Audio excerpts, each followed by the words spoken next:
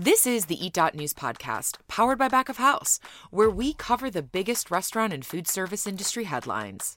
This week, we're revisiting Omicron and taking a look at how it's impacted the restaurant industry since the highly contagious variant first appeared just over a month ago. Plus, we're chatting about a looming Supreme Court decision and a big new move from Sweetgreen. It's Thursday, January 6th. I'm Claudia Sarek. In today's top story, we discuss the impact we've seen on the restaurant industry from the Omicron variant since first appearing in November. For more details, we go to Back of House reporter Grace Dickinson. Hi, Grace. Welcome back. Thanks, Claudia. Happy to be here. So, with the arrival of Omicron, it feels like restaurants are suddenly facing situations not too different from that of early on in the pandemic. Yeah, so unfortunately, that's correct. We're now seeing coronavirus cases soaring to their highest levels yet. And to no one's surprise, restaurants are feeling the impact. We've seen droves of closures in recent weeks all across the country. And we know Delta initially caused a drop in people dining out. I'm curious if Omicron has done the same. Yeah, so when Omicron first took to the news and we saw cases starting to spike, we did see a dramatic decrease in people dining out. So take, for example, December 19th. When you look at data on that day from OpenTable, the number of diners seated at restaurants across the U.S. was 33% lower than on that same date in 2019. Then on Christmas, we saw an 81% decrease in seated diners compared to just 2 years ago. Wow.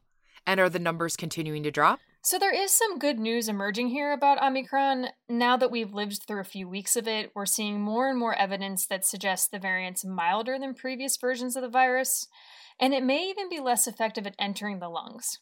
Omicron is still predicted to wreak havoc on the unvaccinated, and hospitals nationwide are facing a risk of becoming overwhelmed across the next few weeks.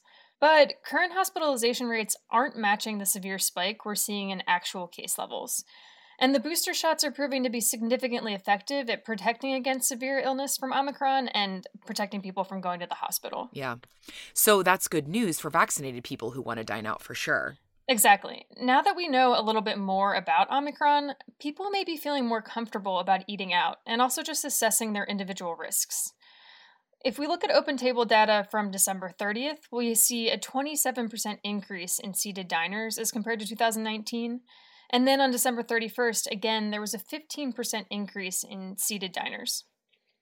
But that doesn't mean restaurants aren't still dealing with plenty of challenges. Yeah, let's talk about some of those challenges that you're hearing from restaurant owners. So across the board, many restaurants are saying their greatest challenge remains staffing. And obviously, staffing has been a huge problem throughout the pandemic. But now we have this highly contagious variant, and we're seeing dozens and dozens of restaurants shutting down because of positive cases. Naturally, this is leading to staffing shortages, and many restaurants are choosing to close when there's just a staff COVID exposure out of precaution, and it can take days for those test results to arrive. Yeah. So how are restaurant owners feeling about the revised CDC isolation guidelines then? Yeah, so if you get sick, the CDC essentially cut the self-quarantine window in half from 10 days to 5 days. This means if you're feeling better after 5 days and you don't have a fever, you can now return to work as long as you wear a mask for an additional 5 days. But unfortunately, many restaurant owners say this is only helping so much.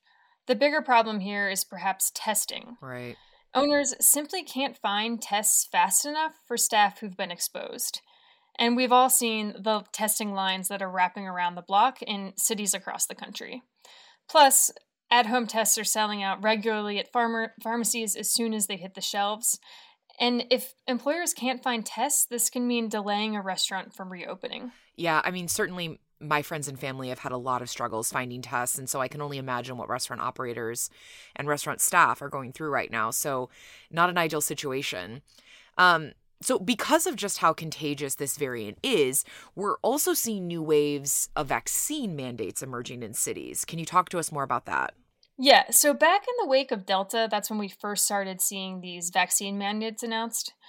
Cities like New Orleans, New York City, and San Francisco all announced mandates requiring proof of vaccination for indoor dining.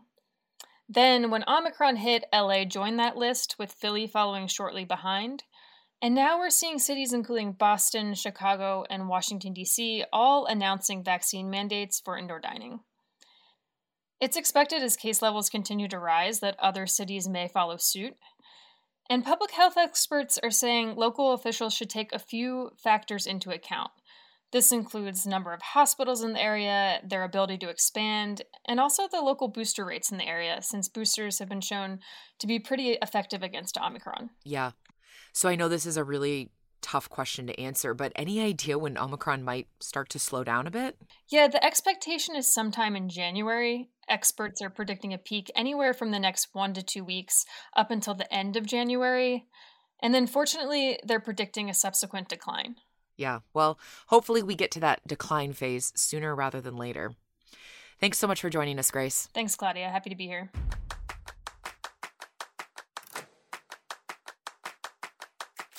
As cities implement vaccine mandates, some restaurants are taking things a step further. The San Francisco Chronicle notes that several Bay Area restaurants have gone so far as to require booster shots to dine indoors at their establishment, a practice which has popped up at individual restaurants in several other markets as well.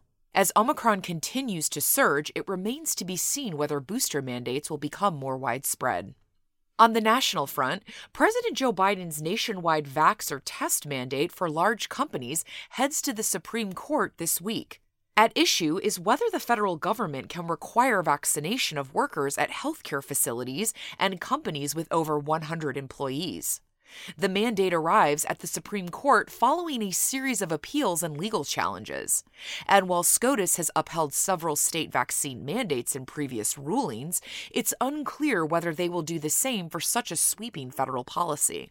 Texas has become the latest state to enact legislation meant to protect restaurants against predatory practices from third-party delivery sites that went into effect January 1st.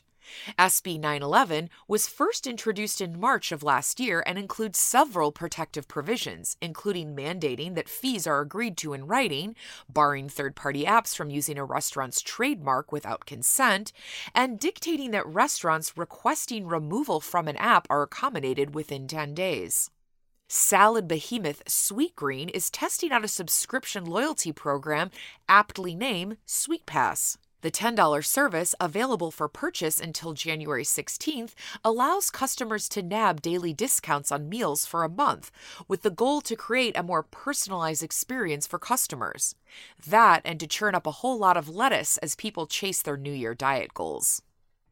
Saying that McDonald's has locations everywhere is nothing new, but Italy recently imposed some limitations on the fast food giant's global expansion, declaring that the company could not build a drive-through location beside the ancient Roman baths of Caracalla, marking the end of a lengthy legal battle.